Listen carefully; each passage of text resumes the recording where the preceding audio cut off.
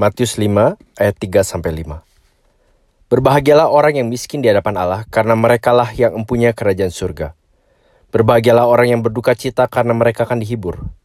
Berbahagialah orang yang lemah lembut, karena mereka akan memiliki bumi.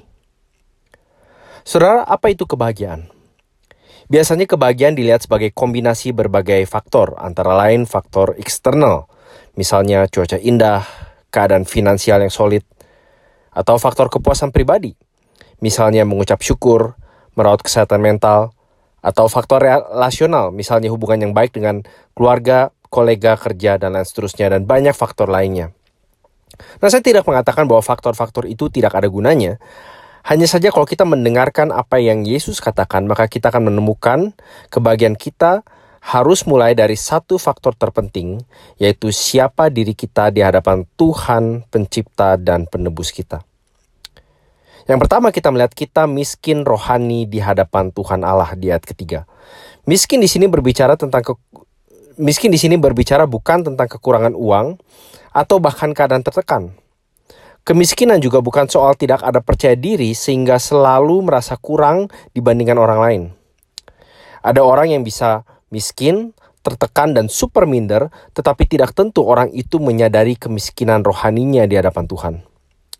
Dalam kasus tertentu, kemiskinan finansial, tekanan mental, dan rasa minder malah bisa dipakai sebagai kedok untuk menutupi kesombongan rohani seorang demi mencari perhatian atau simpati entah dari Tuhan atau orang lain. Nah, Anda akan menemukan bahwa perjanjian lama kita adalah primary source-nya Yesus waktu ia mengajarkan khotbah di bukit ini. Kalau pakai istilah modern, Yesus sebetulnya sedang melakukan khotbah eksposisi di mana ia secara brilian mengupas serta mempertajam apa yang Allah sudah wahyukan melalui Musa dan para nabi kepada bangsa Israel. Di perjanjian lama, orang yang miskin secara rohani adalah orang yang menyadari dirinya tanpa pengharapan. Orang yang menyadari dirinya lemah. Orang yang menyadari dirinya tidak punya hak apapun untuk merasa dirinya layak di hadapan Tuhan Allah. Kita mengakui kesombongan kita di hadapan Tuhan dan bahwa tidak ada satu faktor pun dari hidup kita yang bisa membuat Tuhan terkesan, apalagi berkenan.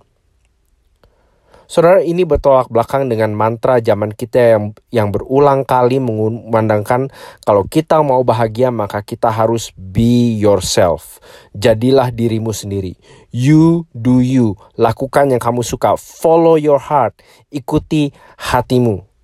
Yesus justru mengatakan, but you are the problem. Justru itu problemnya. You. Budaya kita mengasumsikan bahwa kita tahu apa yang terbaik bagi diri kita. Yesus mengatakan kecuali kita berhadapan dengan Allah, kita bahkan tidak tahu siapa diri kita.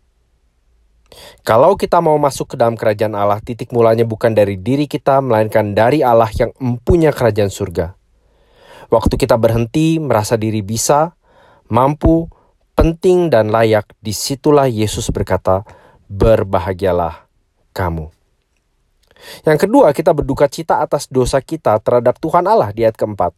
Duka cita di sini adalah perasaan sedih yang mendalam akibat dosa kita terhadap Tuhan dan bagaimana hidup kita mengecewakan serta mendukakan hatinya. Ini bukan perasaan sedih yang dangkal akibat sekedar mengasihani diri sendiri atau hanya karena dosa kita terbongkar. Itu sebabnya tepat, saudara, kalau duka cita ini muncul berbarengan dengan kesadaran bahwa kita miskin di hadapan Allah.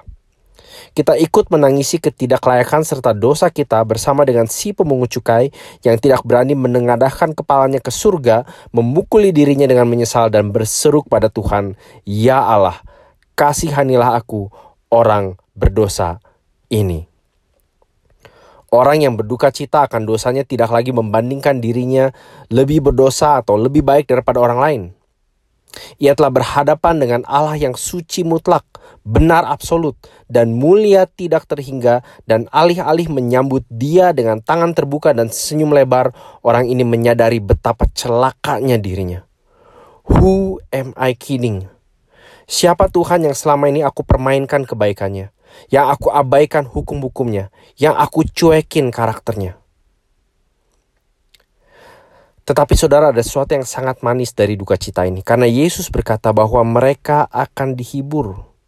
Tidak lain dihibur oleh Tuhan yang kepadanya mereka telah berdosa. Inilah keajaiban anugerah pengampunan Allah. Anugerah pengampunan bukan berarti Allah pura-pura tidak melihat lalu membiarkan kita apa adanya. Anugerah pengampunan justru menyadari Allah mengasihi kita dengan mata terbuka lebar pada setiap dosa kita dan menimpakan setiap hukuman yang kita pantas terima kepada anaknya, si pengkhotbah di bukit itu. Barulah kita sadar bahwa Tuhan Allah lah yang terlebih dahulu menyambut kita dengan tangan terbuka dan senyum lebar kasih setianya. Saudara, waktu kita mulai berduka cita karena melihat dosa-dosa kita dari sudut pandang kesucian Allah dan pengampunan kita dari sudut pandang belas kasihan Allah, disitulah Yesus berkata, "Berbahagialah kamu." Yang terakhir di ayat kelima, kita bersikap lemah lembut seperti Tuhan Allah. Pembina pemuda saya dulu sering mengatakan, meekness is not weakness. Lemah lembut tidak sama dengan lemah. Kelemah lembutan adalah strength under control, kekuatan yang terkendali. Sama seperti tangan seorang bapak yang cukup kuat untuk mematahkan gagang sapu, tetapi dengan lembut menggenggam tangan anaknya menyeberang jalan ramai. Kalau dua ucapan berbahagia pertama tadi lebih berfokus pada relasi kita kepada Tuhan, maka ucapan yang ketiga bisa dikatakan seperti hasil atau buahnya. Dari mana kita tahu bahwa kita sudah menyadari kemiskinan rohani kita dan keseriusan dosa-dosa kita serta telah menerima penghiburan pengampunan dari Allah? Ternyata jawabannya simpel, saudara. Itu terlihat dari bagaimana kita memperlakukan orang lain. Apakah kalau orang berurusan dengan kita, mereka menemukan orang yang keras, menakutkan, harus diikuti kemauannya, atau orang yang lemah lembut? Bagaimana kita berespon terhadap orang lain yang berbuat salah? Apakah reaksi pertama kita mau mengekspos habis-habisan dosa mereka? Atau dengan lemah lembut kita berpikir cara terbaik untuk memulihkan mereka? Dalam pengalaman saya pribadi jauh lebih mudah untuk bersikap reaktif dengan menyudutkan atau menjelek-jelekan orang lain daripada mengambil waktu untuk bersikap lemah lembut. Saudara, bukankah itu yang Yesus sendiri lakukan terhadap kita? Waktu ia berbicara tentang pengikut-pengikutnya yang tidak dianggap bijak apalagi pandai, malahan powerless dan kecil, letih lesu dan berbeban berat, ia tidak mengecam mereka dengan mengatakan, "Ya, malu-maluin banget sih jadi orang Kristen kok kayak gini modelnya." Tidak. Yesus malah berkata kepada mereka, "Marilah kepadaku semua yang letih lesu dan berbeban berat, aku akan memberi kelegaan kepadamu. Pikulah kuk yang kupasang dan belajarlah kepadaku," perhatikan, "karena aku lemah lembut dan rendah hati, dan jiwamu akan mendapat ketenangan." Dari Matius 11 ayat 28-29. Seorang penulis mengatakan kelemah lembutan adalah karakter terindah seorang Kristen. Ia bagaikan permata langka yang dipoles oleh anugerah Tuhan. Bersamaan dengan kemiskinan rohani dan duka cita akibat dosa, kelemah lembutan kita terhadap orang lain menunjukkan bahwa inilah sifat yang Yesus sedang bentuk di dalam diri setiap pengikutnya. Saudara, waktu kita memperlakukan orang lain dengan lemah lembut sama seperti Yesus telah bersikap lemah lembut terhadap kita, disitulah Yesus berkata, "Berbahagialah kamu."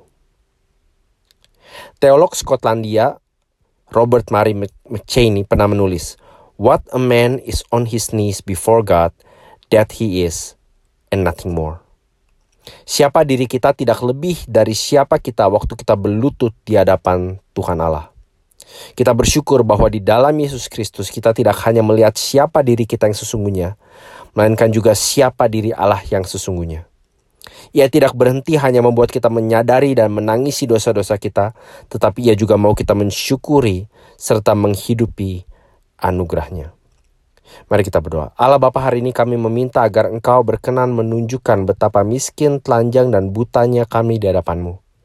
Ampuni kalau kami lebih sering merasa diri kami bisa, mampu, dan bisa melihat segala sesuatu.